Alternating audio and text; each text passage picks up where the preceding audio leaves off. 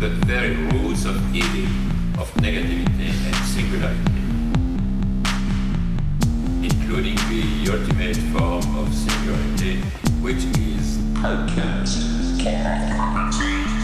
the whole state of things, the pure violence without object anymore. This is the typical violence of information.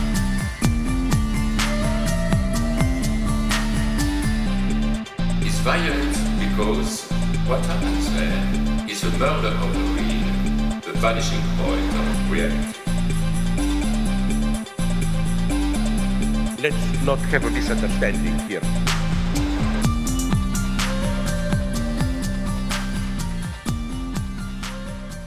Welcome to Machine to Unconscious Happy Hour with Cooper Cherry and Taylor Atkins, as always, sponsored by the People's Institute for Revolutionary Semiotics. Also, just want to give a shout out to Sigmund Freud. Before we introduce today's guest, we do want to mention we've got a Patreon account, patreon.com/MUHH. Consider dropping us $1 a month there. But if not, we could use a couple of reviews on iTunes to push some down. So, maybe consider helping us out there. Today, Taylor and I are very proud to bring you a returning guest, Eugene Holland. Eugene is Professor Emeritus of the Department of Comparative Studies at The Ohio State University, and whose books include Baudelaire and Schizoanalysis, The Socio-Poetics of Modernism, Deleuze and Guattari's Anti-Oedipus, Introduction to Schizoanalysis, Nomad Citizenship, Free Market Communism, and the Slow Motion Strike, as well as a Reader's Guide to 1,000 Plateaus. But we're so thrilled to have you back. Eugene, as Taylor said in the pre-show, you were someone that just stood out to us as having just a really good, friendly vibe, and we enjoyed speaking with you so much that we're really excited to have you back on the show. So welcome. Glad to be back. Very glad to be back. Just for us, I know that in your conference paper you mentioned perversions of the market. It seems like it's imminently forthcoming. Is that true? Well, I expect it to be out this year. The publication process is, a little bit opaque. Yep. Standing outside of it, but I would hope 2023. I don't think there's any reason for it to go into 2024. So, and SUNY Press is has contracted to publish it, so that's where to look. We're glad that we got the sneak peek and got to talk to you about that last time, and so hopefully, if there's any substantial changes that come to mind, you can let us know during the course of the talk. Last time we had you on, we had you tell the origin story. Do you want to add another layer to your origin story, or because it was so rich last time, and maybe there's another anecdote you can give us that didn't come to you last time? I don't remember what I said about my origin last time. I have a memory like a sieve, so I don't recall that. But it's true, as Cooper's notes say, that the literature department at UC San Diego in those days, before the center of gravity of theory moved up the coast from UC San Diego to UC Irvine, meant that we had Lyotard and Baudrillard and de Certeau coming on a fairly regular basis. And in fact, de Certeau received an appointment there. Oh, wow. That was one of the things that was an unexpected boon for flipping coasts and going out to UC San Diego. That's someone whom I haven't read probably in over a decade. I feel like because there's so many big names, he's kind of, I don't want to say fallen to the wayside, but I haven't really seen a lot of literature on him lately. But it's kind of, one of the key ideas I remember was kind of, there's questions about surveillance of space, but he brought to mind this question of time as a part of this dynamic in terms of surveillance and capture. But there's a lot of other things, that I have to keep him back in mind in case, we ever need material to go into. Well, hey, that sounded interesting. What's that in? Just out of curiosity. I don't remember if it was it's not the Differ End, right? No. This is okay, gotcha. This is de Certeau. Eugene, you might be able to tell us a little bit about your encounters with him, because this has been, again, I have a memory like a sieve too. So, well, encounters with whom? Because we're talking about at least 3 different people, and in fact, Jean-Joseph Gou was also at UC San Diego, and his book was translated as Symbolic Economies. Was very helpful in negotiating Anti-Oedipus, for one thing. I think in the practice of everyday life, de Certeau kind of talks about this monitoring of time. We usually Yes. think of surveillance in terms of space, but him bringing this other dynamic that I think a lot of times gets left out. Again, this is something that I'd have to revisit. So, but yeah, I mean, I assume, and didn't you say you began kind of studying literature and it just so happened that you were also interested in these other things, or was there Well, always this interest in, my yeah. undergraduate degree was a dual degree in philosophy and literature. I've always been interested in philosophy, and that's one of the reasons I chose UC San Diego, because they were doing all the great French continental philosophers, but also the Germans. I mean, Mhm. Herbert Marcuse was there, and so we read Reason and Revolution and so on, and a lot of his works. So, no, I've always been interested in philosophy, and I guess I chose literature because I felt there was more freedom to do things than in most departments of philosophy in this Yes. country. Although obviously there are exceptions, including Duquesne and Mhm. Stony Brook and so on. There are exceptions, but it narrowed the range of possibilities too drastically for me. So I was able to pursue those parallel interests at UC San Diego. This book on perversions of the market is a return to literature in a way, because most of the work I've done, or at least most of the work I've published since, has been more in political philosophy. It was nice to sort of bring things full circle a little bit and get back into literature, which the Critique and Clinique project enabled me to do, because even though Deleuze doesn't talk about diagnostic work in his study of Sadomasoch, that's what I do. I plug it back into the Critique and Clinique project so that we can see how these works of literature by Sadomasoch are not diagnosing psychological proclivities of individuals, but in fact parts of the capitalist social formation, parts of Yeah. the culture of capitalism. I do think that that's a good point and is very helpful, because I know that you, when you were reviewing certain thinkers, I'm trying to remember, you talked about him in a few of your books. Was his name Brown? He talks about separation anxiety and these other things. I remember that you're always worried about the tendency perhaps to, for example, in male fantasies, right, with Theolite's book, you worry about how some of these analyses, for example, of like fascism, might tend towards a Right, psychologization, whereas we always need to historicize, as like right. a good Deleuzian or whatnot. We need to historicize, we need to think of these things collectively. And so your reading of Sadomasoch it's great to see how you can apply this structurally rather than merely individually, which Right. would then limit the brunt of the critique. Yes, and in fact, the irony is that Norman O'Brown's work, Life Against Death, is trying to psychologize everything. And yet, as long as you sort of reverse it again and historicize it, which I do with the deferred action notion from Freud, shout out Yes. to Freud again, yeah, then I can salvage Norman O'Brown's excellent work for the project. And of course, he was also on the California coast. He was at UC Santa Cruz, where I did some of my Okay. sabbatical work. So Yeah. very important figure, even though I had to take issue with him on Yeah. that. One of our guests, Daniel Tutt, wrote a book on psychoanalysis in the family, and he leaned quite a bit on Brown's work. So that's interesting to hear you bring that up just as a side note. I don't know if you And even what, remember that either, Taylor. no, but what I'm sorry, Eugene. What did you take issue with Brown over? Was the I psychologization of Yeah, exactly. I mean, right, he is explicitly trying to psychologize what the Marxists have explained in terms of crises of overproduction and so on, tendency of the profit rate to fall, right. requirement of growth, all that he's trying to re-psychologize. And there's an interesting book by Ernst Becker called Escape from Evil, which does some of the same work from a vaguely psychoanalytic perspective. It's something that it's in some ways anti-Oedipus light, if you will. It's a Hmm. very interesting? more anthropological account of how the death instinct gets repressed and therefore push us in the direction of constant growth or constant expansion. Right. Interesting. So symbolic exchange type Yeah. logic. Interesting. And I also think that rereading the apparatus of capture plateau, which I think for our purposes is going to be very salient when we get into some of the work you've shared with us today. What I thought was interesting, where they come back to someone like Pierre Claster, who is Hmm. so fundamental for Anti-Oedipus, for that big chapter Yes. on anthropology, where they kind of critique the notion that one of the things they critique in Claster, which, it's nice that they can even lightly critique their influences and their friends, so to speak, is the fact that one of the tendencies of ethnology is to resist an encounter with archaeology, as though they kind of want to remain insular in their own discourse and want to resist any sort of historical evidence that might counter their what they call ideal formations. It is kind of interesting to think about how that is a type of,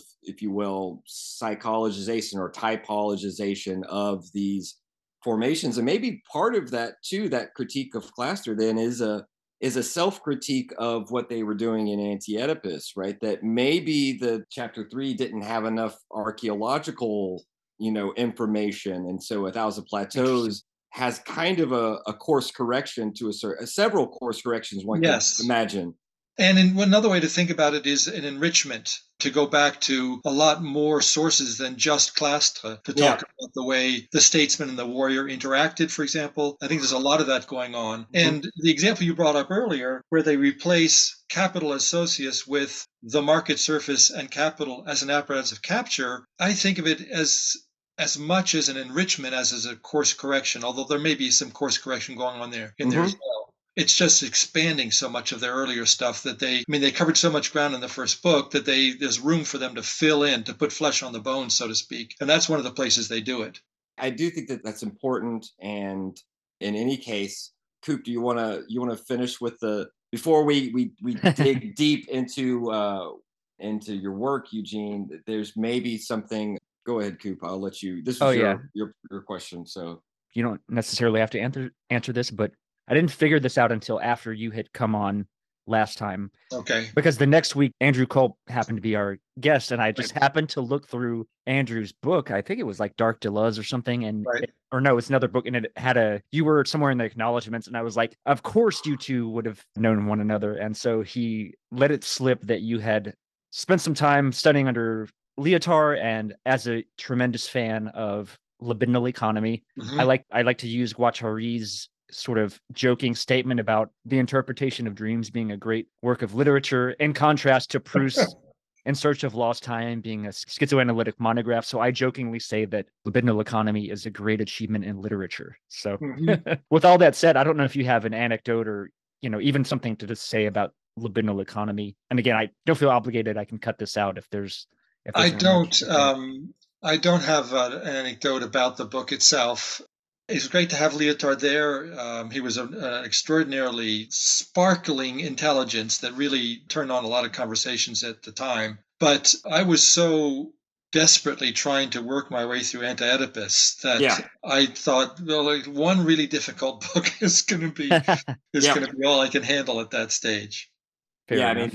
Libidinal economy provides its own difficulties, and they don't necessarily coincide. But he has that really nice essay on Anti-Oedipus that got collected in the Accelerate volume. Right. Yeah. We looked at that. What is it? Energumen capitalism or something like that. Right. So, and Lyotard shows up in Anti-Oedipus where they both kind of praise him, but also critique him at the same time, right? For, the first generalized critique of the signifier on the one hand.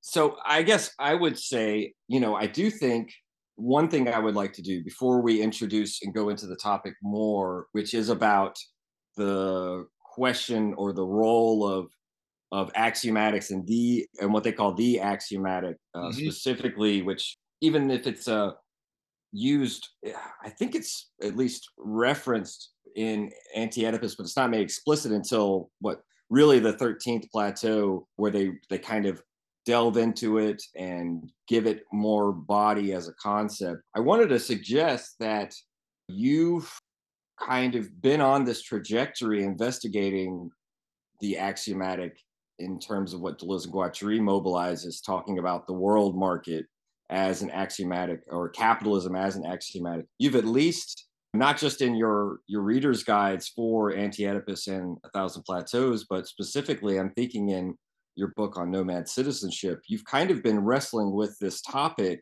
Do you feel like this is something that's kind of been on the horizon of your work for a long time, and now it's just merely foregrounded? How do you feel about that? Well, I think it has been on my agenda for a long time.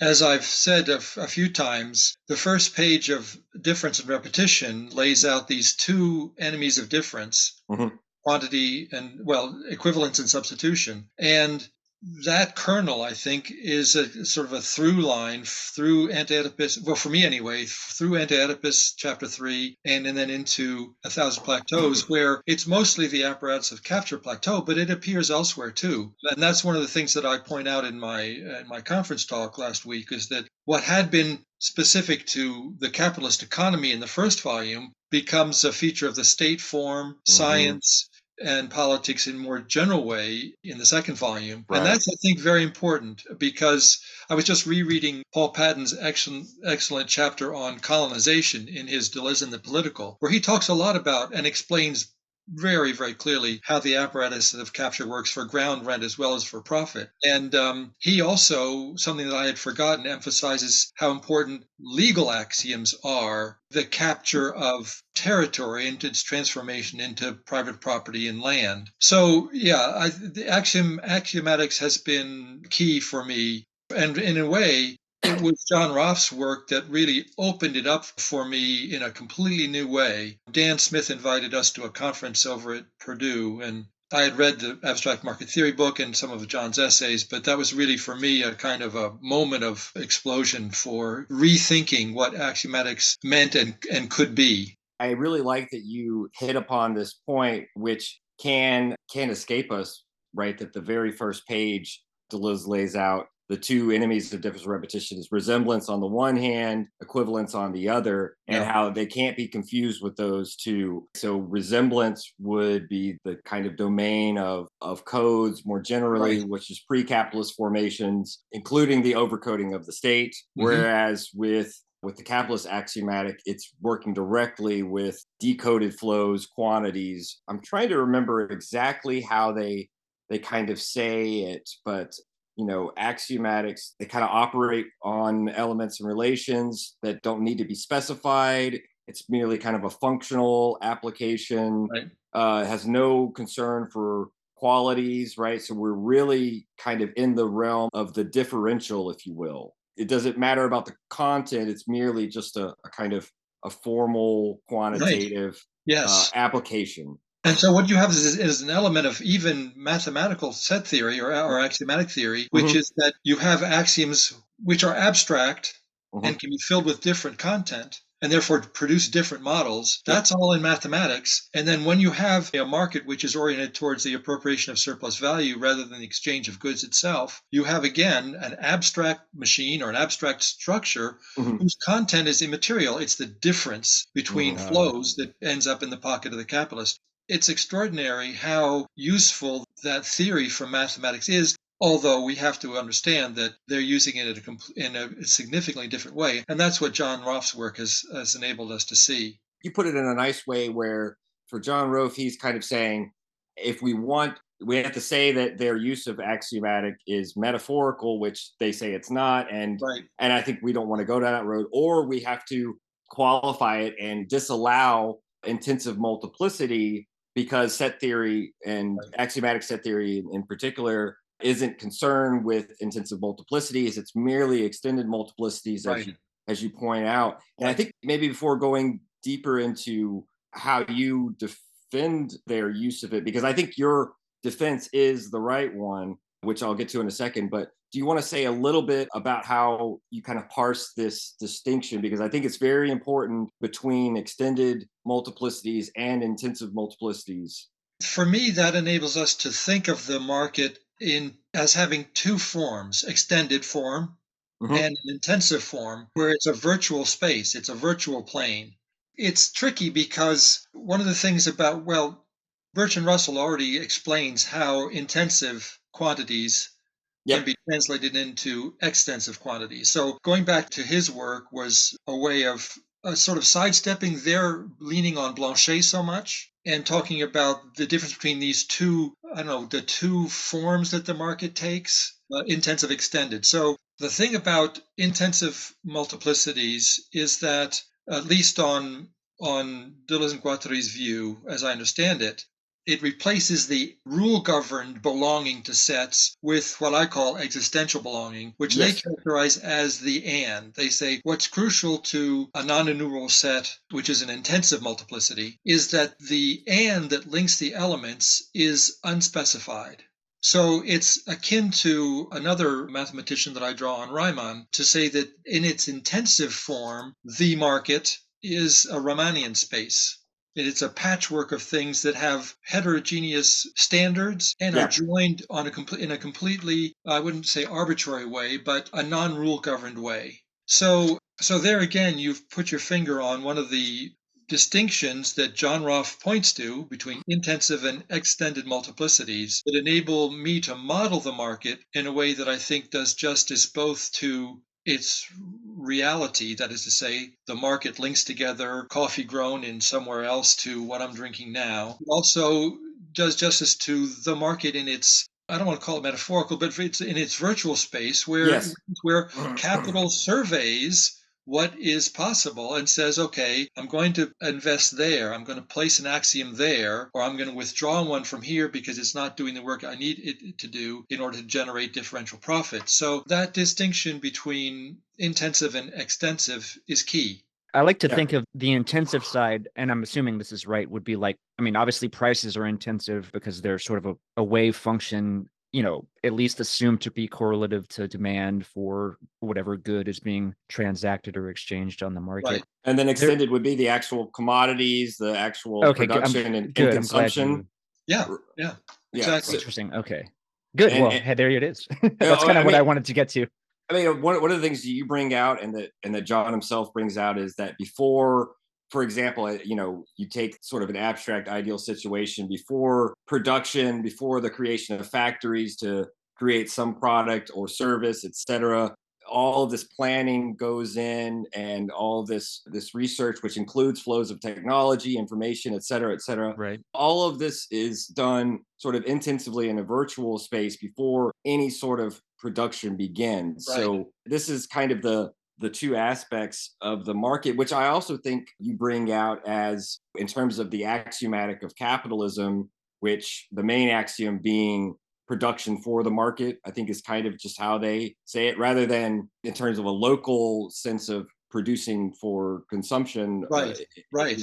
It's producing for surplus value, Exactly. the extraction of surplus value. Right.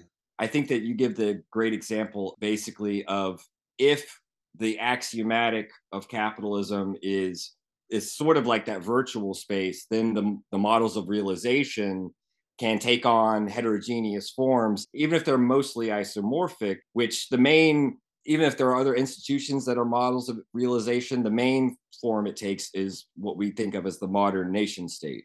Yes, they talk about their notion of models of realization. They see this pretty quickly. I think centers on the nation state, but they also consider sectors of the economy having their own model of realization. And Yes. they talk about different colonial practices as having different models. So it's not just the nation state is, I think, the sort of the easiest one to glom onto, because you have communist China, which is also linked to the same world market that capitalist United States. The nation state is the primary one, but they actually say that the models of realization can be realized at different scales. Let's put it that way. I think that that's good to capture the sort of virtual actual distinction. Yeah. Just as you mentioned that in mathematics, you can have an axiomatic that's the more general virtual side, and then you can have various different models that draws upon the axiomatic that can sort of actualize them in practice. Right. And I really like the essay you cite. Is it Mary Beth Mader? Yes, I think so. Yeah.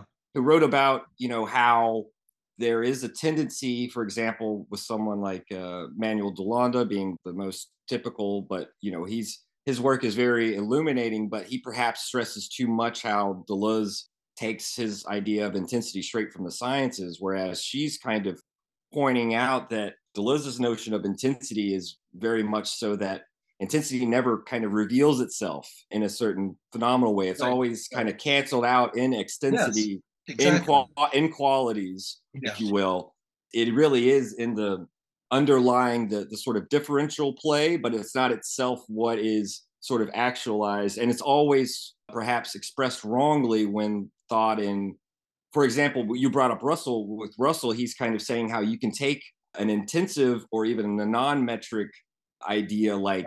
like distance and do some axiomatic modifications and make it metric or extensive. Right. But in a certain sense, you're losing something because, 10 feet high on top of a house versus 5 feet high is not necessarily twice as dangerous or twice as scary. Right. There's something lost in the, I would say, lived experience of that feeling, if you will. But And Mary Beth's essay was key for me to going back to Russell and sort of sidestepping the Blanchet. Not that there's anything wrong with Blanchet, but Bertrand Russell does this so clearly and makes it clear that there are two axioms, homogenization and comparability, that enable that transformation from the intensive to the extended. Her essay was very helpful for that. And I think that perhaps why we're trying to just to like make sure that the audience is going along with us. But, I think that what's important to get to with this translation, if you will, this making comparable of the intensive by making it extensive, is it'll become important when we get to talk about their definition of minorities, I think, because for them, what comes down, and this is why I think axiomatic set theory they draw upon in their own way is important, because they're going to specify minorities, which I'm anticipating a little bit, as non-denumerable sets. I think that in the sense in which axiomatics by treating flows sort of in an unspecified way and merely quantitatively indifferently, their axiomatic is always wanting to treat denumerable sets. And so I would ask you, is there a kind of analogy or a correspondence between this notion of non-metric, intensive, and non-denumerable in a certain sense? Yes, definitely. Okay. Definitely. And that's, I think, one reason that the author whose essay I read for Continental Philosophy Review goes back to Kant and the thing in itself. Kant says we can't know that, but we have to have a representation of that in order to be able to develop knowledge and so forth. In a sort of similar way, what Deleuze and Guattari are saying about non-enumerable sets is that, and Paul Patton says this as well in his essay, in his chapter, that the creativity is always happening outside and before the axiomatic gloms onto it. And this is so clear in most retail marketing that, this is an apparatus capture. Someone will invent a genre or a style of clothing, whatever it is. And if it reaches a certain number of likes on some social media, it gets captured and commodified. So that non-enumerable sets, minority, problematics, yes, in the way that Dan Smith contrasts problematics with axiomatics and mathematics in his collection of essays, those are all correlated distinctions. This is really helpful. And so what I will suggest, going back to, you point out, along with, John Rofe, that they draw upon axiomatic set theory in a way that doesn't necessarily correspond with how mathematicians use it, specifically with the notion of power, because for axiomatic set theory, power is merely about, let's just say, the size of sets, whereas they want to use power in obviously drawing upon, when they use the word puissance, they have a whole lineage to draw upon, Nietzsche, Spinoza, etc. That sort of contrasts it with pouvoir. I know you've talked about this as puissance being power with versus pouvoir being kind of a power over. Exactly. And so what I would suggest is you kind of you're able to navigate these objections by saying, first of all, we don't want to discard intensive multiplicities because that's going to ruin the whole analysis. But if we also want to keep axiomatics in their usage and stress that it's not just a metaphor, we have to suggest that they're making a philosophical concept of axiomatics and not merely importing a mathematical concept. And I think that that's beautiful because it really, first of all, it stresses that philosophy is concept creation, but second of all, you're able to salvage their analysis without then having to get rid of that whole plateau, so to speak, or most of it. Call it metaphorical. Yeah. That's exactly right. And I think that how to say this. In What is Philosophy, they say this is where they talk most about philosophy as concept construction. And for me, this goes back to an earlier study I did of Wittgenstein. And despite Deleuze's rather brusque dismissal Yeah. of common language theory in Wittgenstein, there's a lot of similarity with the way they think about philosophy and concepts. Hmm. So when Wittgenstein talks about family resemblances as being key to the way concepts work, you can think of variation in the way Deleuze and Guattari talk about concepts working. Right. And in this case, this is a perfect instance where if you're going to use a concept like mathematics, of axiomatics from mathematics, you choose which elements are going to be productive and which elements need to be screened out. I think this is the way they describe concept formation or concept creation working in what is philosophy. And I've just sort of read it back into what they were doing in A Thousand Plateaus without perhaps being as explicit about it as they later were. And I do think it's interesting. This is just an aside first before going back to the main thing. I think it's one of the shortest letters in the Abecedare, right? W for Wittgenstein, where he basically, he calls him the assassin of philosophy. And I always imagine that kind of like conservatives decry the invasion of French theory in the humanities in America, which is something you've probably heard for the past 30 years Oh, yeah. or so. I wonder if there was an analogous but reverse influx of analytic philosophy into French universities, and perhaps Deleuze was decrying the stultifying effects of a kind of banal importation of maybe some of the worst aspects of analytic philosophy. But I'm not sure, and I'm not necessarily trying to defend Deleuze's attack or defend Wittgenstein, but I've always wondered if it was something like this, where it's maybe a local politics thing. I do know that there is a strain of analytic philosophy in French philosophy departments. I don't know the history of it, whether it was on the rise or whatever, or whether Deleuze was actually reacting to it. But I can understand Deleuze's objection to a cursory understanding of common language theory or everyday language. Because he's against communication, he's against conversation. For him, if you read his works, you know this, the construction of concepts is a very painstaking and exhausting, if not exhaustive, enterprise. But nonetheless, despite that complete incompatibility on that count, when you get down to look at the way they think concepts actually work, I think that they're very, very similar.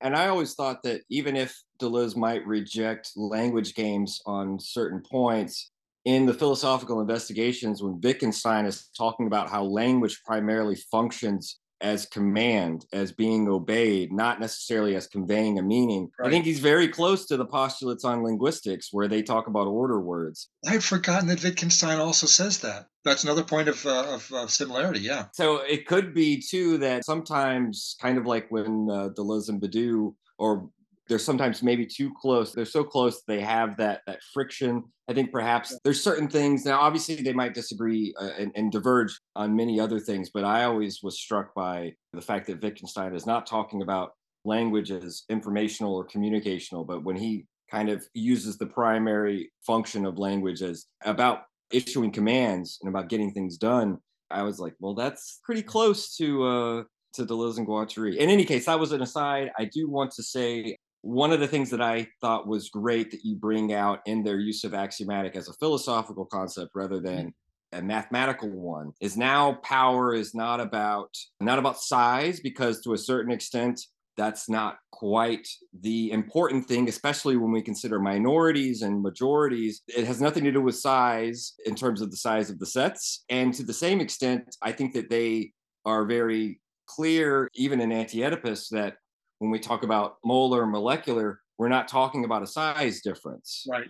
You point out very helpfully, I think, that power, as they lay it out, when they just talk about the power of the axiomatic and the sets within, or what Masumi sometimes calls aggregates, which I think does a little bit of a disservice, just because I think A Thousand Plateaus is translated beautifully. But when they say set in that plateau, they're thinking about axiomatics. So to talk about the aggregates of minorities sometimes may obscure the meaning, but in terms of power, you gloss this as a question of a mode of belonging.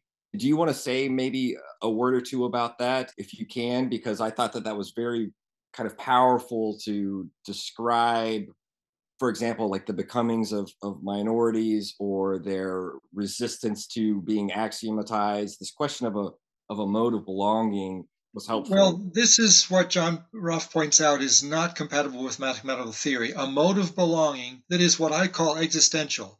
It's Yes. a matter of fact that this set of heterogeneous elements are, for some reason, glommed together as an assemblage. And this then translates into their deploying non-enumerable sets versus denumerable sets. So a non-enumerable set would be a set of elements that belong together because they are together. There's no rule that governs their being together. And what the capitalist axiomatic has to do is to translate these non-denumerable sets into denumerable sets in order to quantify and eventually extract surplus value from them. One of the ways I think about this is the difference between a citizen and a member of civil society.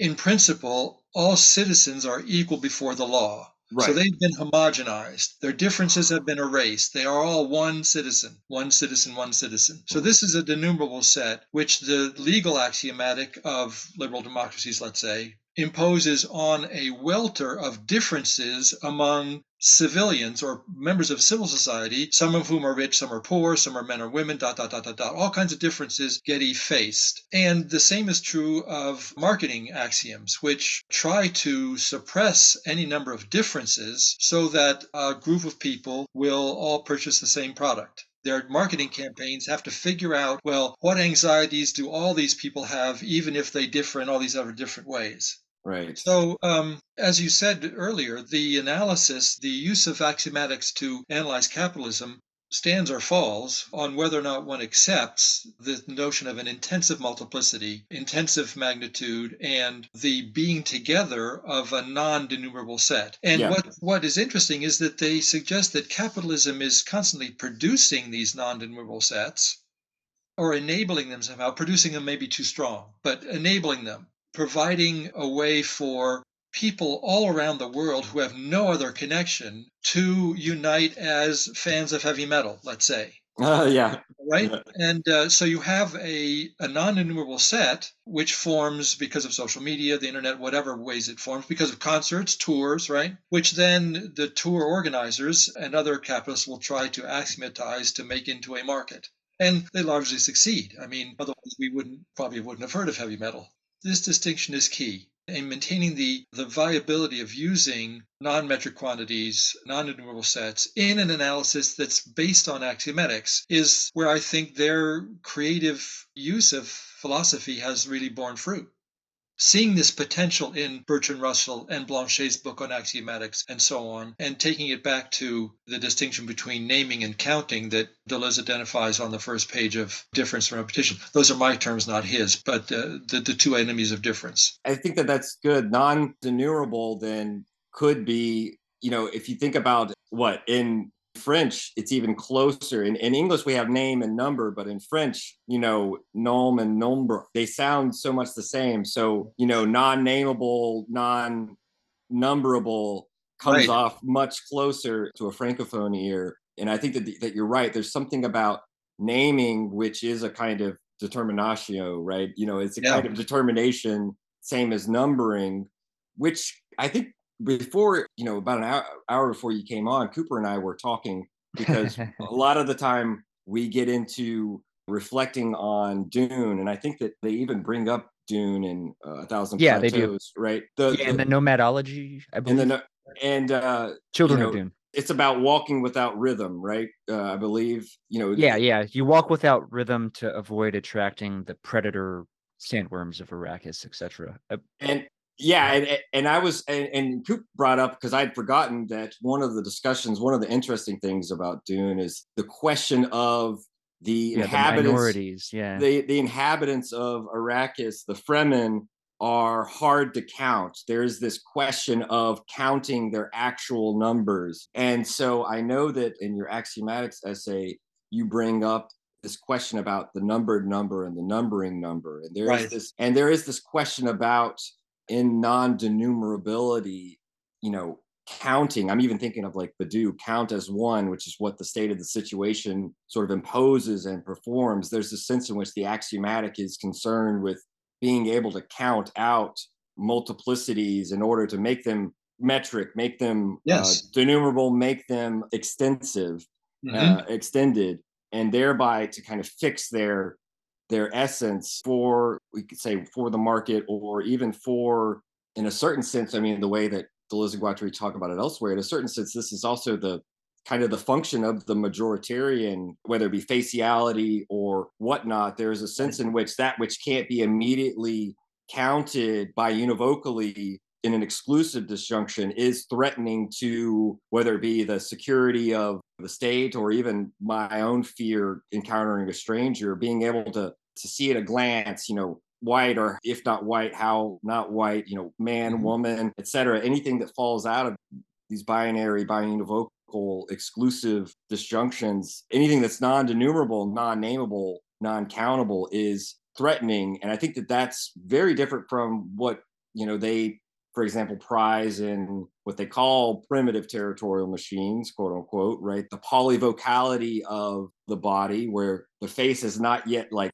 as a transcendent concrete machine, like concretized, etc. So I'm just thinking about these things, maybe expanding a little bit on the plateaus, but I think that that's important for perhaps what the axiomatics, one of the things the axiomatic is always concerned with trying to reappropriate and recapture are these non-denumerable sets that aggregate and coalesce outside of the great conjugation of flows that the axiomatic is concerned with. This is where I, in some ways, where I started with the way they talk about the difference between connections of flows and conjugations of flows that are axiom governed. Yes. The connection of flows is non-enumerable. It's minoritarian. It's rhizomatic in the sense that it just comes about. The question that I have not answered is whether these are a threat to the capitalist axiomatic, or whether it's just, in a way, from their perspective, a missed opportunity. And I would like to think that there's certainly a missed opportunity. If there's a non-enumerable set that doesn't get turned into a market by capital, it's a missed opportunity.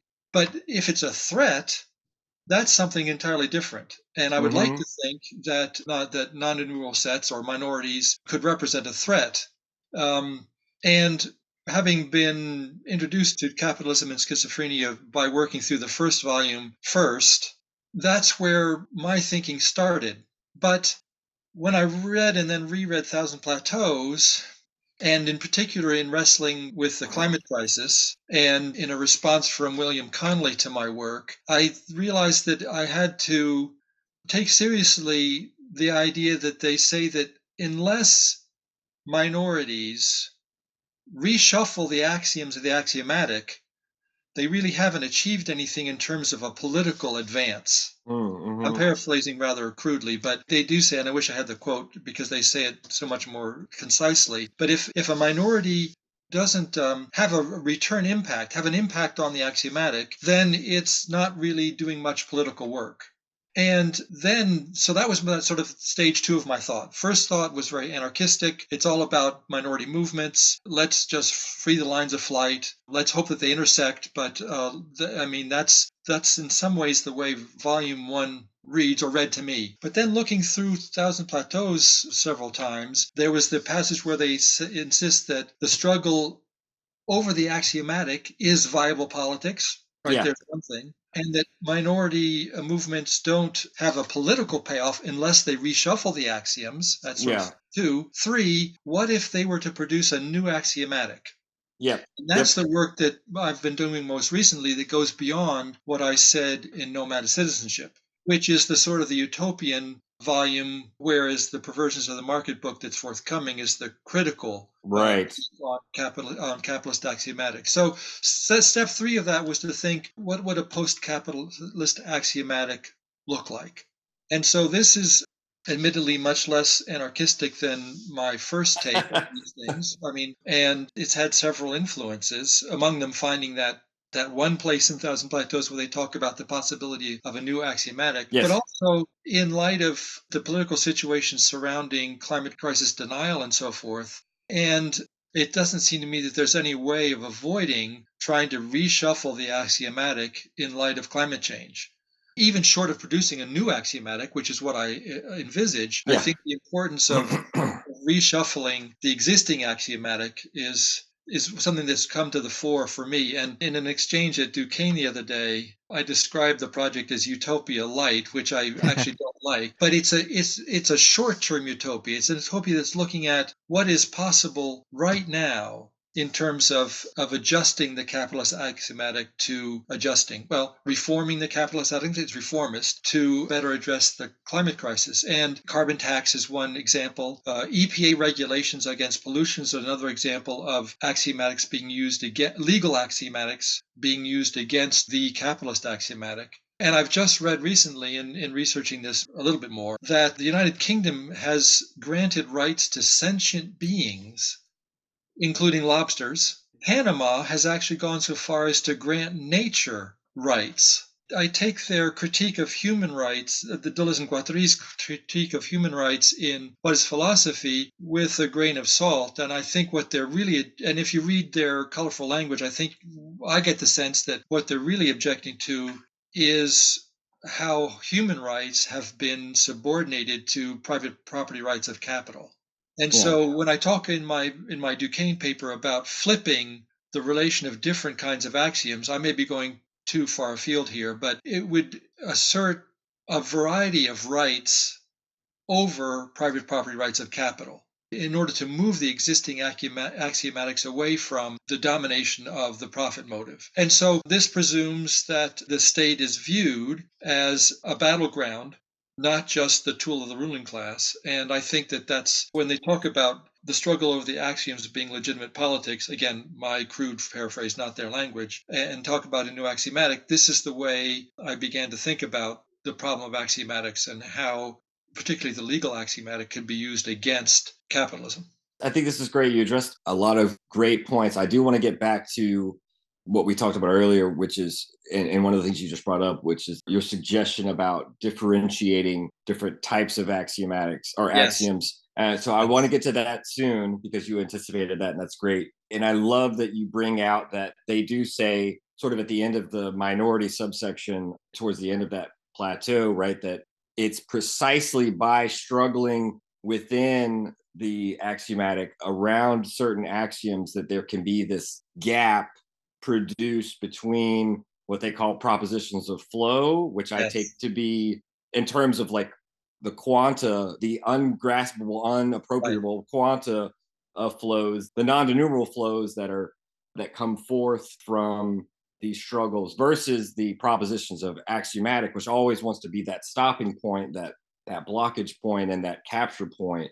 And so I think it's good to say that, yes, there needs to be, and there are political consequences for the struggle of over axioms within capitalism, which they say always comes across very modestly, at least as first. But you see that what the axiomatic kind of struggles with is the ability to solve those problems posed. And this is why, when you brought up the threat earlier, I want to get back to this. What is threatening? They don't say threat here, but in a different language. And I think it's important because it brings up this other distinction that we see in specifically the nomadology plateau preceding this, major science versus minor science, where they say, however modest the demand, the struggle over the axioms is an index of another combat that goes on at the same time. When people demand to and he say this struggle always constitutes a point that the axiomatic cannot tolerate, which I think, being intolerable, might be considered a threat. So they say when people demand to formulate their problems themselves and determine at least the particular conditions under which they can receive a more general solution,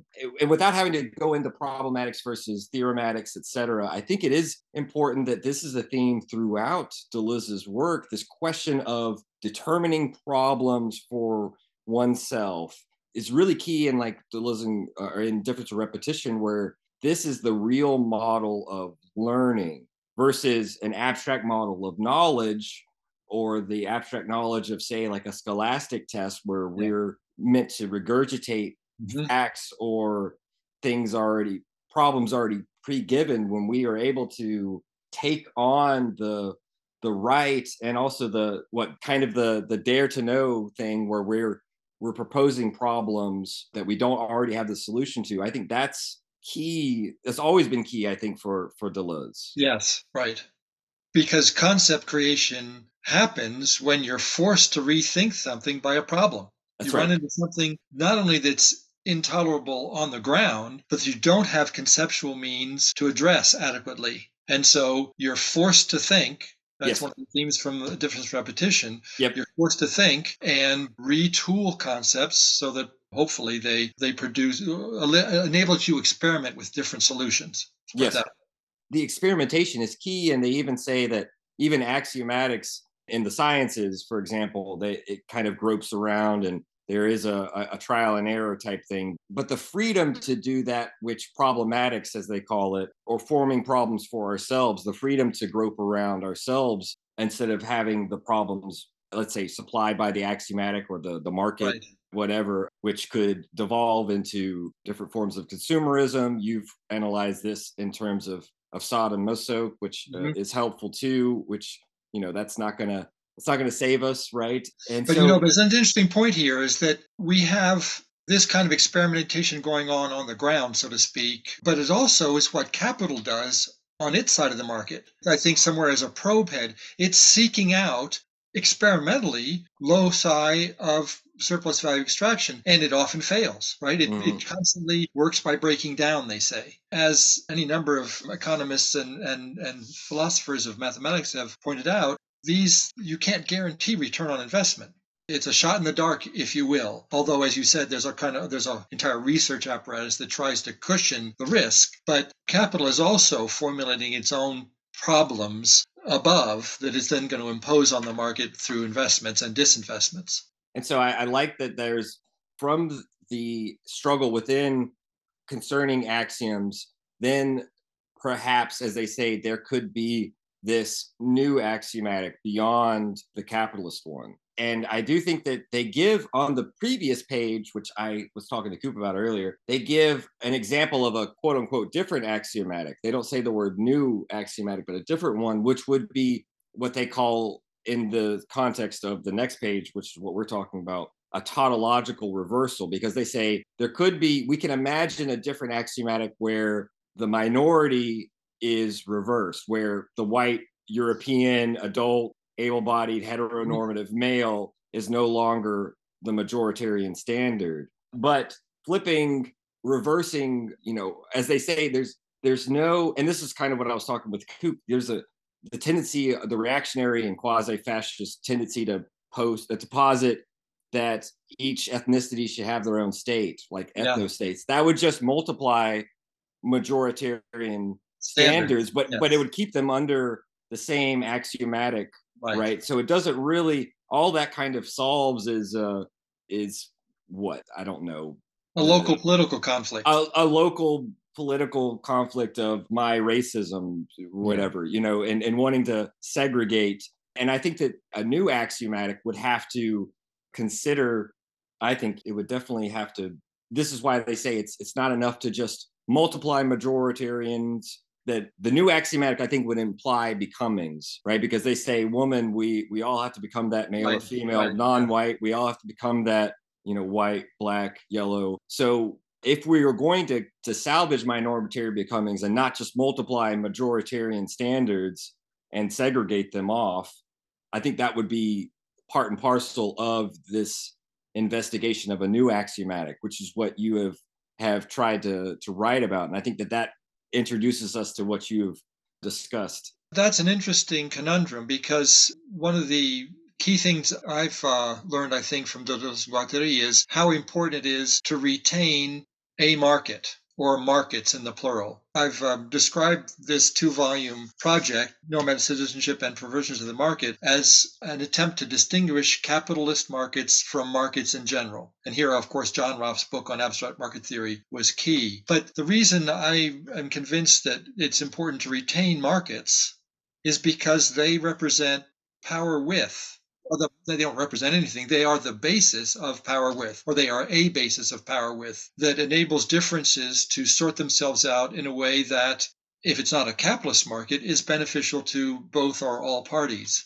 So that's a key way of maintaining difference, power with, but not unrelated difference, right? It's not lines of flight, which in the second volume they recognize can fly off into the void. its related difference. But then on the other hand, the market axioms, which are no longer capitalist axioms, but they're market axioms, are, on my view, have to, on my view, be subordinated to legal axioms. The Yes. technological axioms, I think, can stay more or less where they are. I distinguish among economic axioms, legal axioms, and technological or scientific axioms in going beyond what they say about the various axioms, Yeah. different models of realization. But you have market axioms, you have technological axioms, which will stay more or less as they are. But now the legal axioms, I argue, have to take a position of predominance over the market axioms. That's the revolution that does away with capitalism or subordinates it to something else. Those axioms, however, are axioms, and they therefore numerate. This is something I've recognized without having in any sense solved. But legal axioms must treat, or would have to treat, all species as the same, as worth being preserved, right? So all kinds of differences get washed out. And I think that that's one of the, could I say, problematic areas of using axioms in this way, legal axioms this way, is that they're going to homogenize inevitably. Yeah. And I was thinking about this with money too. Yeah. Like if we're keeping markets, we have to have some, I guess one of the necessary aspects of markets is some type of a signal, something that's got to signify a value of some kind, or like an input Definitely. output of some kind. And like, how does that work? Because it's the general equivalency that kind of enables capitalism too. So I don't know. It's a Yes. very tough dialectical stalemate or double bind to break out of. Well, it's interesting. There are those, some Marxists among them, who believe that monetary exchange inevitably produces capitalism. I don't think that's right. That's not what they say either. I mean, Deleuze-Guattari, that's not there. Deleuze-Guattari are not among them, but that's one problem. I stand on the side that markets have functioned perfectly well, have functioned without capitalism Right. for millennia.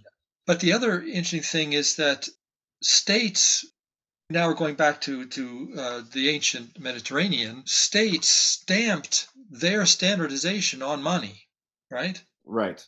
This is one of the things that Jean-Joseph Gou's work is really good about, but he's not only one among many who've recognized that a monetary exchange could be conducted without the stamp of the state. But Yes. for thousands of years, the state has controlled the value of money. Well, in her very important book, The Code of Capital, Katharina Pister has a chapter talking about cryptocurrency. Nice. And whether Excellent. cryptocurrency would enable, would provide a platform for market exchange, Right. which isn't controlled by the state. Exactly. She's agnostic about whether that's possible, whether the state will allow this to escape. Yeah, exactly. And so forth and so on. But it's interesting to think that along the lines of what role and what form money will take on a non-capitalist market, that a non-state currency is one of the candidates. And that opens up, I think, a whole range of possibilities, which I'm certainly not equipped to judge, and which it may be too soon to evaluate true. fully. I mean, this is something that I'm just fascinated with. The other day I came across, I apologize, I don't have a citation, but I came across a very interesting post, and it was kind of talking about, and I don't remember the specifics of it, but it was either something about there's an inherent feature within the blockchain or cryptocurrency that sort of follows the same logic of like the rate of falling rate of profit, for example. So it's like, and I don't know if it's as simple as once you get enough people adopted to the blockchain technology, then that alone is just going to mitigate the power of the state, etc. I don't know about that, but one thing about the blockchain is that it is public and it is a way to have a secure, democratic, public ledger, basically, is kind of what it acts as. Yes. And again, I'm like you, I'm not up to speed on the technology that well, but this is something that absolutely fascinates me, especially with this in mind, that there may be some sort of inherent function within the blockchain that could sort of break the monopoly of the state on issuing currency. Now, the problem becomes, like you said, can the state capture that line of flight? Yes, now they do have control over the internet infrastructure, because if you will recall, I don't know if you've paid attention to this, but in Canada, it was Ontario where they had the whole trucker strike situation. Mm-hmm. So what they were doing is kind of these people were raising money, and they were doing it a lot of times through cryptocurrency. What happened is the state yet was still able to go in, presumably because they have access to the infrastructure, and basically empty these people's cryptocurrency wallets or stores of value, etc. Now, if we had our own infrastructure outside of this capitalist state, then I think that becomes a much more viable possibility for, some type of more egalitarian and democratic society, whatever form that could take. Well, that's one of the potentials for cryptocurrency that I don't think we have enough information to really Yeah, exactly. judge Right where now, that's going it's to like pan out. But it's like a your example of speculative the asset at Canadian, this point. yeah, your example of the Canadian government emptying those crypto wallets gives. I mean, Yeah. Pister also says, although she's agnostic, she sort of doubts that the state apparatus will allow cryptocurrency to escape its clutches. Yeah, I agree. I think If I had to put money on it, so to speak. yeah. That's Yeah, what I we'll would do. probably end up with state crypto basically, Yeah. just and that way all of our transactions and everything will be legible and it'll eliminate, well, probably won't fully eliminate, but it'll definitely push the development of black markets to a different level, perhaps. And I do think that it's kind of interesting, and this gets to one of the main features of this post-capitalist market is you talk about the asymmetry where on one side there is what you call the slope of the market, which I think is helpful It is.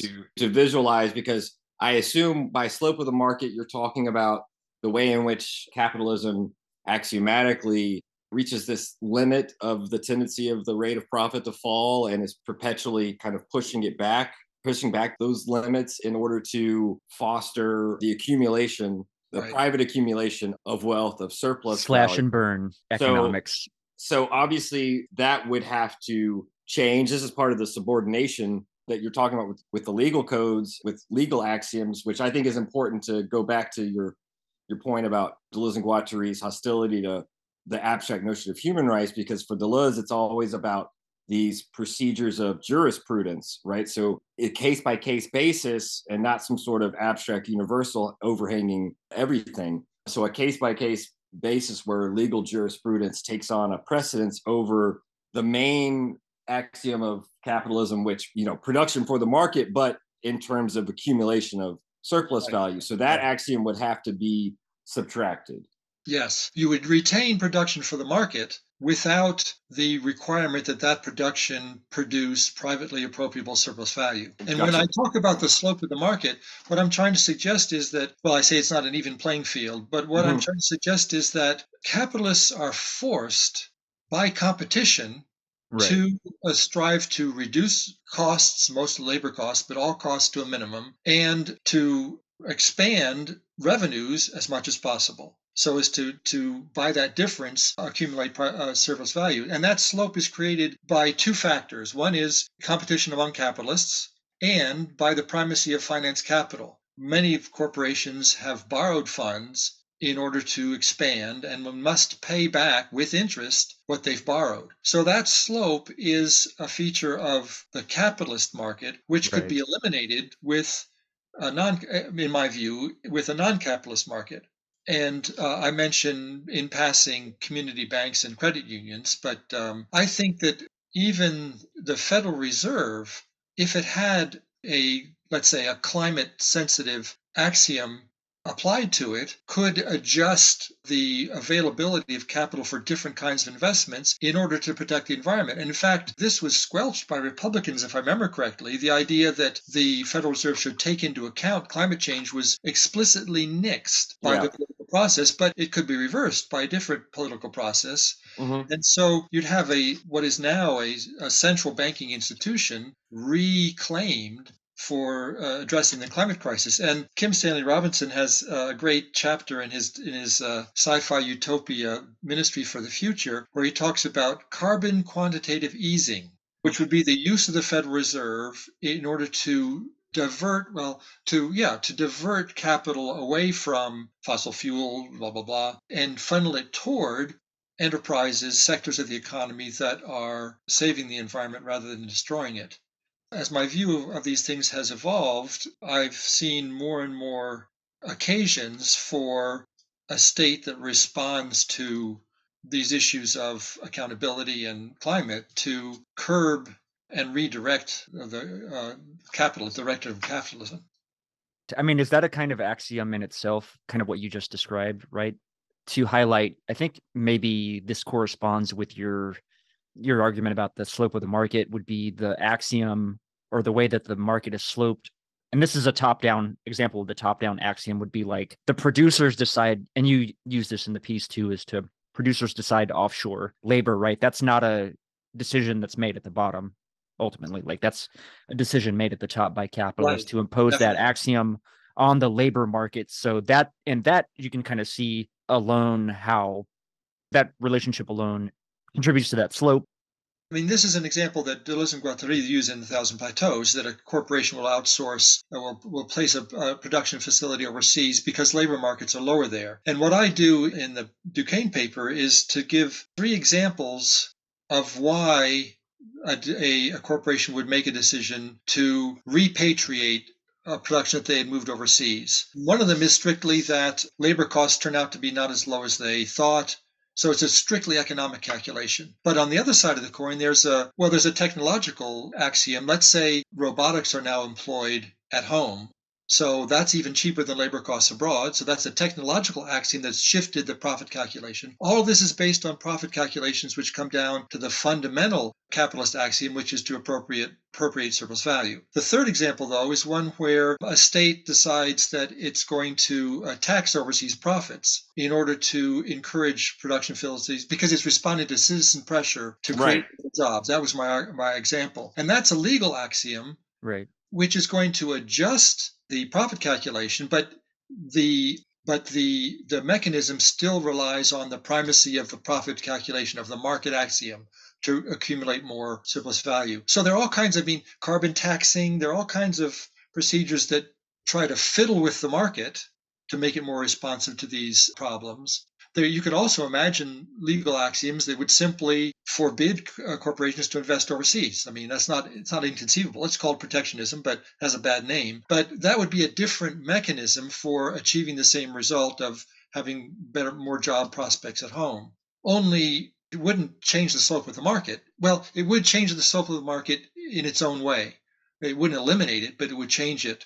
Because the slope of the market, it's not one plane, right? This is Riemannian space, so that a slope of overseas production is going to be different from the slope of production at home and so forth. Each of these submarkets, if you will, are going to have different slopes. That's one of the reasons why, that's one of the areas where the image of the slope of the market is somewhat misleading. But I do think it is still helpful in the sense in which if capitalism forms by the great conjugation of 2 unqualified flows, right? The deterritorialized flow of unqualified labor power and the decoded flow of wealth accumulation, right? Of unqualified wealth.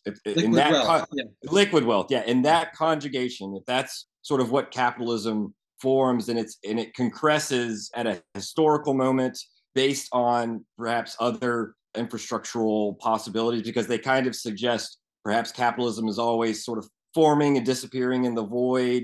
Always the conditions of possibilities aren't yet ripe, even if historically those 2 conjugations could have happened elsewhere. In any case, one of the things what I like is that you, in your Duquesne paper, you point out that first, you suggest there could be a new axiom that outlaws the sale of labor power itself, right? Which would be one side of the conjugation to be repelled. So it could be replaced with cooperative forms of production with their own set of axioms. You said participatory decision-making, consensus pay scales, which would replace private ownership of means of production with collective ownership. And you stress that's different from state ownership. So this is one of the enabling axioms, but you also say that money could be used in a different way. Instead of it being for private wealth accumulation, it could be for exchange on what you call like quote unquote truly free markets, which are no longer free in the sense of free from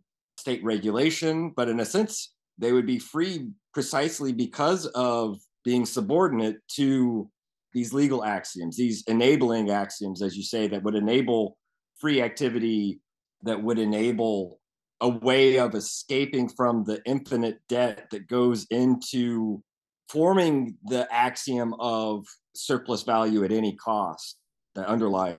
There's a very rich comment that brings up a lot of things. One of the things is that if you allow production for the market, which is what my post-axiomatic does allow, you then have free activity being translated into labor. And my anarchist side, and this is available even in A Thousand Plateaus, not just in Anti-Oedipus, wants to salvage free activity, which is different from work. They have a very clear-cut distinction between free activity, which doesn't respond to a standard, and work which does. And what remains murky for me is, even with the axioms of cooperative labor being very clear cut, and I mentioned just two of them, as you mentioned, participatory decision making, consensus pay scales. I mean, the axioms of cooperative production are very well worked out. There are websites devoted to this. You can research it and find out what they are. And even if you've eliminated the sale of labor power to a capitalist, I don't know how cooperative production, to what degree does it standardize labor? Right. I think it definitely translates it out of the domain of free activity, but how much of a sacrifice is that? I don't know. And this is not because cooperatives don't exist and we don't know yet, because cooperatives exist all over the place. Mondragon in Spain is the most famous because of the largest scale example, but it's only one among umpteen. I just don't know of any work that has figured out what cooperative production for the market does to labor power as it's conceived in Marxian and perhaps other economics. It's a big question mark for me. It's interesting because they're still under the axiomatic of you have to produce surplus value within the capitalist market. But yeah, what is that relationship when you drill down into the relationship? What is that like? Yeah, what are the kind of underlying tendencies there?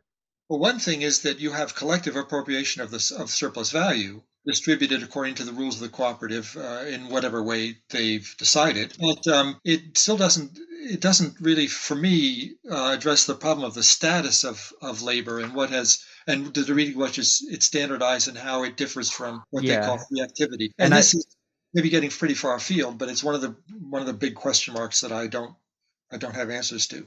I wonder how, what is the scaling capability of co-ops, etc.? I'm sure somebody's looked at that. It's a very good question, and Mondragon is one answer to it because it's a sort of a federation of cooperatives if you look at it closely enough. Gotcha. Which suggests that there are limits of scale. But the thing about retaining the market is that, in a way, it solves the problem of scale because you can have a cooperative of whatever size works, and the market is going to coordinate the process of getting goods from the hands of people who make them into the hands of people who use them. I think that the problem that you've left open is a good one. This question of standardization, and I have two different kind of almost opposing, maybe not contradictory views, but one is I think of, and this would fly in the face perhaps of free activity, but I can't help but think of Guattari's practice and implementation of the grid in Laborde when he's kind of thinking of these rotating duties that try to de-hierarchize the specialized fields so that doctors kind of and its nurses, own axiom at work. Yeah, I mean, while it may limit unrestrained free activity, in a certain sense, it helps to de-hierarchize. The professionals are also doing laundry one day while, it's collectivization of desire as infrastructure, but this rotating schedule. But the other thing I think about, Nietzsche says somewhere, and I can't remember, where he talks kind of about how in his utopian ideal society, the labor would be performed in a way that matches with the sensitivity of one's souls, right? So he's thinking of like the most sensitive souls would not perform certain labors that would cause undue suffering, while others who might perhaps schizoanalytically profit from working with their hands or manually, or whatnot. And I don't know if that's obviously a subjective criterion, and it's a utopian and ideal one, but this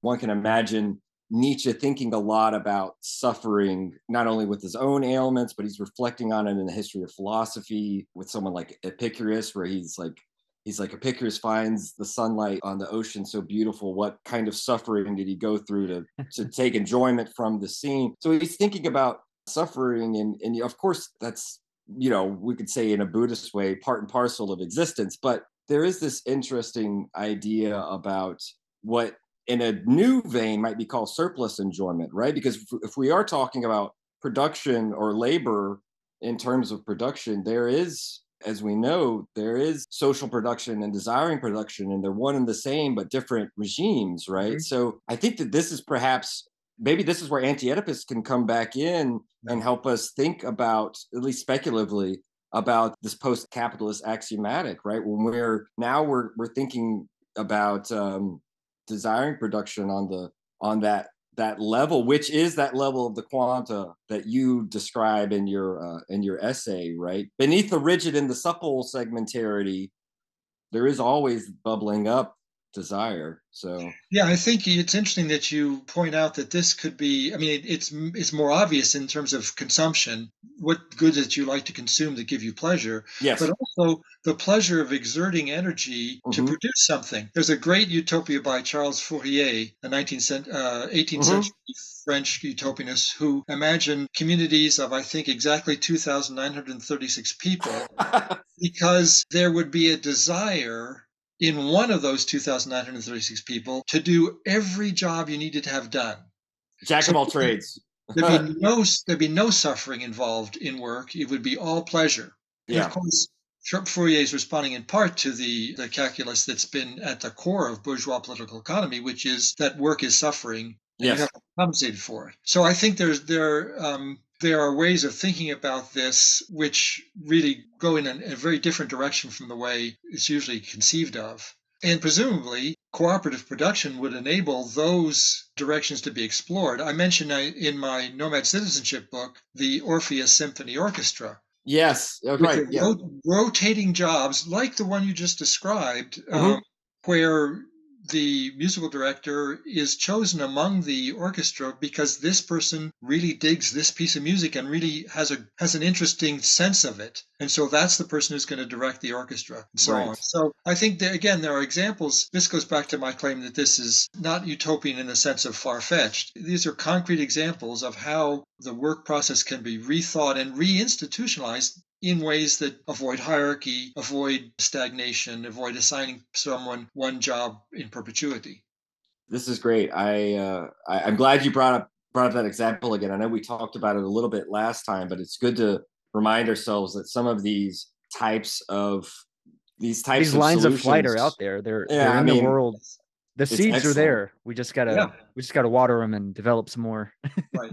I know this is an earlier piece, but I do think that it's helpful to suggest that a lot of what we've been talking about in terms of, say, non-denumerable sets, qualifying minorities in a specific way that resist the axioms or the axiomatic, that it corresponds to what you helpfully put forward as minor Marxism. When Deleuze says, me and Guattari have always been Marxist, I think it's good to specify that the minor key in which their Marxism takes place. And I think that's why, for example, even if they do in 1,000 Plateaus champion the proletariat as being sort of the universal subject in the minoritarian sense, they don't necessarily want to stick to the level of just class analysis, because to a certain extent, that is the macro political framework, whereas they are also concerned with masses, what they call masses, which is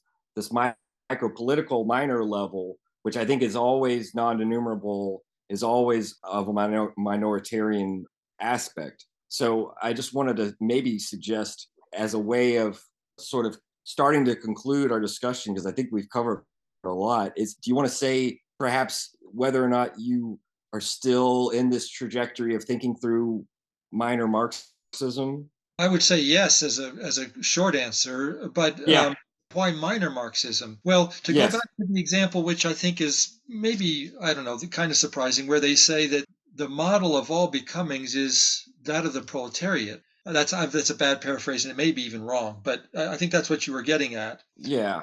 It's because of their conviction, and this can be challenged, that the standard that is most responsible for axiomatizing, capturing minorities, is the gold standard, so to speak, is capital. Now, there are no doubt other standards, male, white, and you enumerated them a few minutes ago. Yeah. The standards, but I think that they consider the proletariat to be, to the extent that they consider the proletariat to be the most universal becoming, it's because capital is the most pervasive standard which captures people's becomings. Is that true? To my eyes, right, a white heterosexual male, the standard of capital appears to be the one to target, the most pervasive, the most general. I could be wrong, but I think that's their conviction too, as white heterosexual males, right, or white males anyway, that their conviction is that capital provides the standard that is most deleterious. And if you factor in climate change as a problem that we have to address, I don't think there's any question that capitalism contributes more to the climate crisis than any other standard among the many that are imposed. And I ended the new version of my paper with a quotation from Mike Davis, which comes at the end of his Old Gods, New Enigmas, I believe is the title. Or Yeah. he says that we must return to utopian thinking, but this is utopian thinking that is no longer just about what's practical or what's desirable, but what is necessary. And he puts a capital N on it. So to my mind, that's why a-Marxism is so important, because capitalism is the source of the most dramatic problem we are facing as a species. And it's a minor Marxism because there are other Marxisms that, for example, want to eliminate the market altogether because they feel that markets inevitably produce capitalism. That's a start of an answer. Maybe you can come back with more detail about what about minor Marxism. One of the things that I really liked is you brought out, I believe it is the second to last footnote in The Apparatus of Capture, where they draw upon Mario Tronti, the Italian political philosopher, right, who defined the new conceptions of the mass worker and of the relation to work, quote, to struggle against capitalism, the working class must fight against itself insofar as it is capital. This is the maximal stage of contradiction, not for the workers, but for the capitalists. The plan of capital begins to run backwards, not as a social development, but as a revolutionary process. So I thought that was interesting, that the becoming implied by the working class would also, I mean, I think here it's very dialectical, but I don't think it's a bad thing for Deleuze and Guattari. It would also have to fight itself as capital, because there's a sense in which it would be easy if the working class, let's say, as a war machine, metamorphosis machine, could appropriate a state apparatus and that would solve the problem. And then the state could wither away, or however you want to say it. But insofar as that might just stay on the plane of capital, as they say, and not necessarily, as they call for, smash capitalism, right, and fight against a socialist bureaucracy, et cetera, in order to forge this new axiomatic, these lines of flight. I think that's where struggling within the axioms is necessary, but there is this other side, and we have to uproot the capitalist within us, the fascist within us, et cetera, et cetera.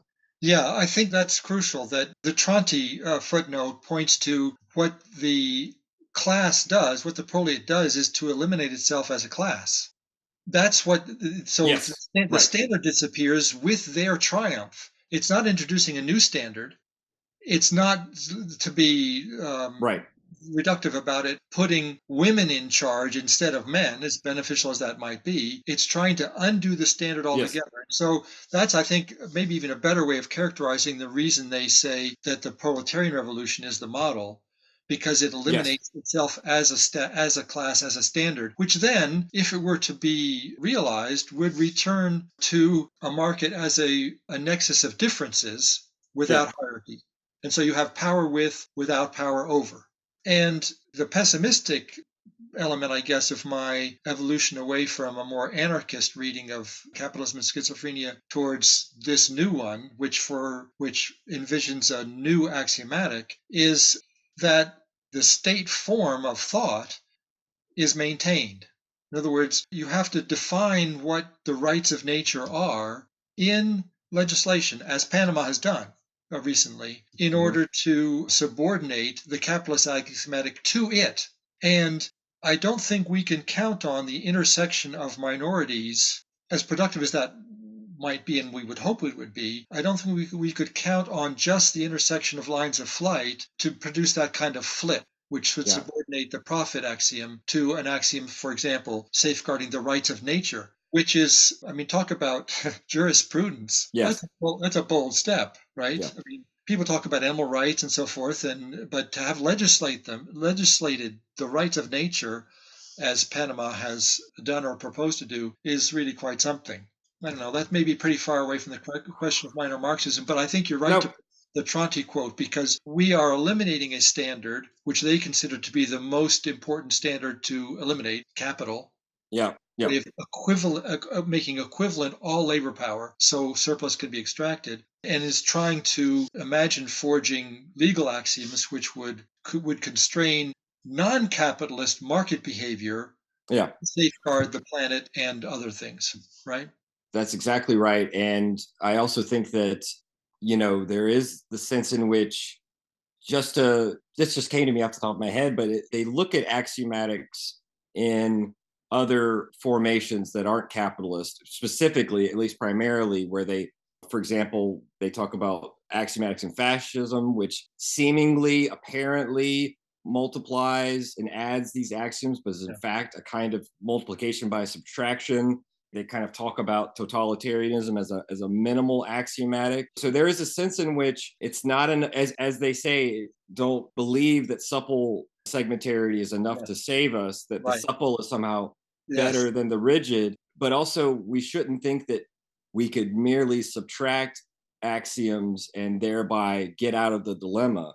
That subtracting the axioms might be just as suicidal as the dangers of lines of flight or destratifying too quickly. Yes, absolutely.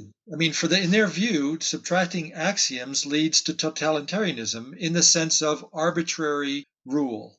Yeah. If you subtract axioms, you get rid of laws that would constrain a ruler, and they just have carte blanche to do whatever they want. As opposed to fascism, which they read as a takeover of the state apparatus that used the state apparatus to control the populace and to maintain their power. So I think that's, never believe that a little suppleness will save us, or something like that. Something like that, yeah. And the same thing. They say something similar in other terms when they talk about the relationship between nomad science and royal science. It's not as if royal science is bad, but it has its disadvantages. Yes. And needs to be always paired with a better appreciation of nomad science or problematics. Yeah. And my view, this is that problematics is what poses problems to royal science.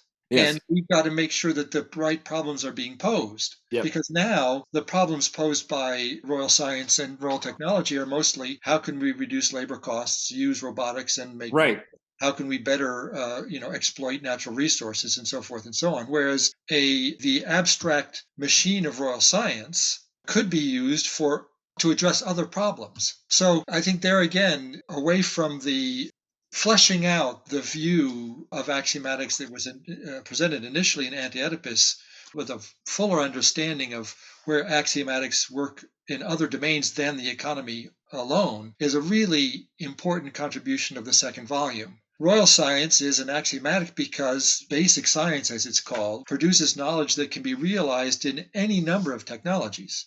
That's what's key that's what I think the advantage of considering royal science to be an axiomatic. The problem is, if you will, what technology to invent and what end it serves.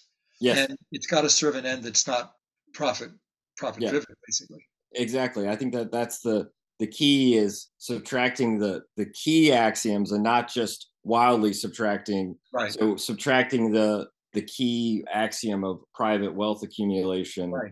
That can then allow for a calculus of problems not devoted to the profit motive to flourish. So I think that's part of your focus, on this new axiomatic as being very plausible and very enlightening. I mean, I do think that for Deleuze and Guattari, this notion, without that statement at the end, that perhaps a new axiomatic could arise out of the struggle over the axioms, that kind of makes a lot of sense, because without that statement, one might think that axiomatics in general needs to be shelved. But I think that this is the same thing that they would say about, with deterritorialization, reterritorialization, they come together as a kind of a pair I do think, though, that you've kind of shown how with keeping markets, you keep the decoding that is the creative semiotic process that they find admirable in schizophrenia, although they kind of drop that the terms of schizophrenia and paranoia in volume 2. But in any case, a lot of food for thought, and I think we've had I think that it's been a very productive discussion. Coop, I will send it off to you if you have anything else you'd like to bring up. Otherwise, you're looking punched out, and Eugene, his chin is still looking good. I'm just gonna let him. I'm gonna let him go about his day. I'm not punched out. I just feel like we've covered a lot of ground, and I don't want to necessarily be redundant, but I do, Eugene, maybe want to give you the chance to say a little bit more about your not just Perversion of the Market, which is hopefully, as you said, coming out this year from SUNY Press, but your planned volume of essays. Just tell us a little bit about what you're working on in that vein, and we can conclude. Well, okay, thank you. That's a nice opportunity. I do think that there's a lot of synergy among the essays I've published over the years. And so I do want to collect them together. I will add the Duquesne paper that we've referred to here as an essay to one of the sections, but I'm going to collect the essays that have appeared over the years in books or in journals and try to sort them according to categories like ones that are primarily addressed to psychoanalysis, ones that are primarily addressed to economics, ones that are primarily addressed to music, maybe, ones that are primarily addressed to politics, and to gather together in one place the works that haven't appeared in book form, because it seems to me they add up in a way that would make this worthwhile. That's what I'm trying to do now. I mean, it's still, I think, going to revolve around this overall project, which I consider, I guess, to be my through line, which is distinguishing capitalist markets from non-capitalist markets, both pre-capitalist markets and post-capitalist markets. So that will be probably the way, when I write an introduction to this collection, I will try to pick out how each of the essays contributes to this overall project. But the other thing, I think this is something you suggested, Taylor, would be to try to suggest how my own thinking has changed, like they have moved from an anti-Oedipus stance, which is where I started, to a stance that's much more thoroughly informed by A Thousand Plateaus, by the second, and by What is Philosophy. So that's on the horizon. Obviously, standing reserve, invitation for coming back. Whenever your book drops, I think would be a good time to have you back. So perhaps in the fall or in the winter, we'd love to have you back, because once a year won't be enough for us. It's just, it's always productive and enjoyable to have you on. And, I hope that some of what we do here feels kind of like, you mentioned earlier, a discussion after the conference paper you gave at Duquesne. I hope that it feels kind of like that kind of feeling where you get to talk about these ideas openly and informally. Yeah, it's great for me, particularly because I no longer get this in graduate seminars, because, I don't teach anymore. I've retired. So this is a great chance to explore the outer edges of these things based on things that are in print. But I do appreciate the opportunity, and I would very much look forward to coming back once this book drops. And maybe once I have a better sense of how this collection of essays is organized, we'll talk about that and maybe get some more ideas from you guys about what would be helpful. What we didn't touch on, I think, is, especially I think in the conference version of the paper, was like how much informed by Freud some of this is, which I thought was just some really great insights into Freud, and like you really crystallized some of the concepts so well there. I just wanted to flag that as something I enjoyed quite a bit in the conference edition of the paper. But I actually cite books by Freud. This is one of the things. This is why I gave Freud a shout out, because just like you absolutely mobilized it so well. I was like, oh, he's so good. Well, like much of their work, anti-Oedipus is not anti-Freud by any means. Yes.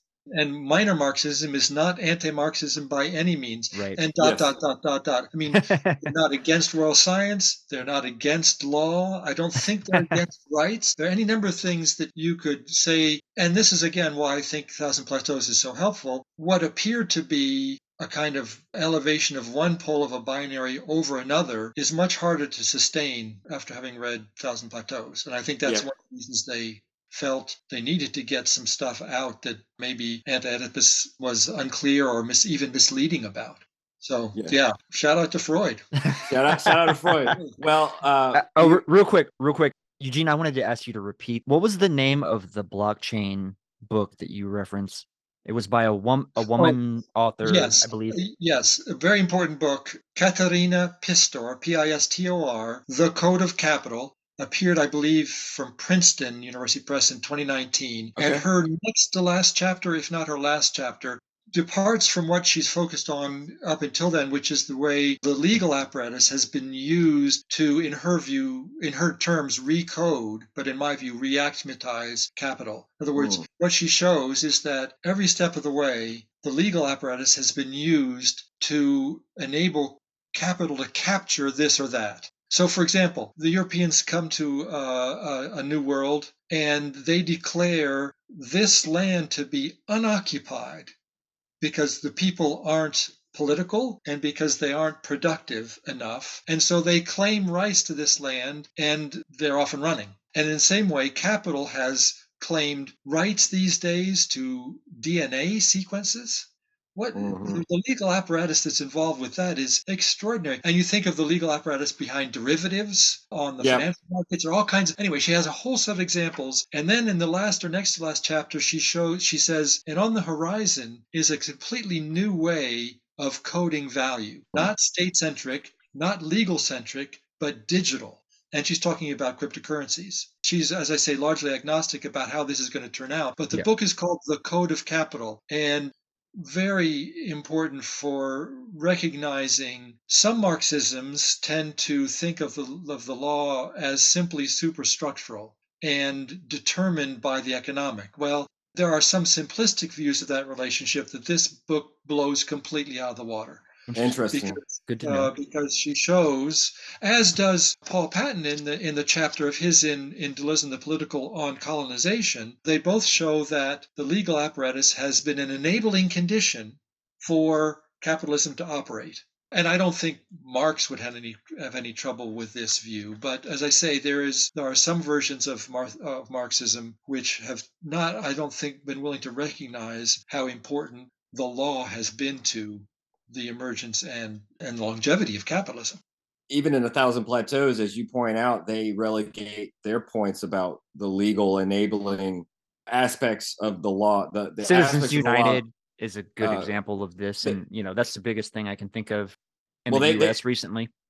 Yeah, you're right, Coop, and they relegate that to footnotes in terms of what the legal apparatus has done to enable capitalism. So could we go back to what Cooper just said? Because I didn't hear it. Did you say Citizens United? Yeah, I just brought up Citizens United decision relative to politics and money as an example of how this gets expressed in the... And so just want to say again, Eugene, always a pleasure to have you on. And I'm so glad that you enjoy getting to talk to us as though we were, a part of your grad seminar. And so we definitely the minor seminar. The minor seminar. We definitely want to keep in touch, and hopefully we'll be speaking to you. I'll probably be talking to you sometime late summer, and just definitely want to have you back and keep talking about these things. Thank you very much, guys. I appreciate it. All right, we're gonna let you go. Have a great Sunday. Thank you. You too. Bye. Thanks, Eugene. Enjoy your weekend. Thank you. And once again, thanks to Eugene Holland for joining Taylor and I on this week's edition of the Machinic Unconscious Happy Hour. Cheers. The very roots of evil, of negativity and singularity, including the ultimate form of singularity, which is the whole state of things, pure violence without object. This is the typical violence of information.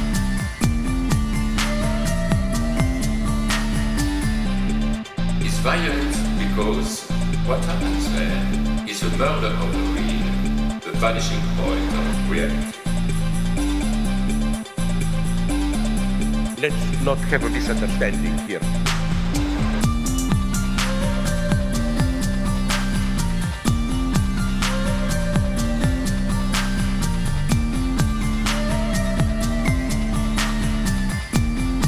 What I meant is the following.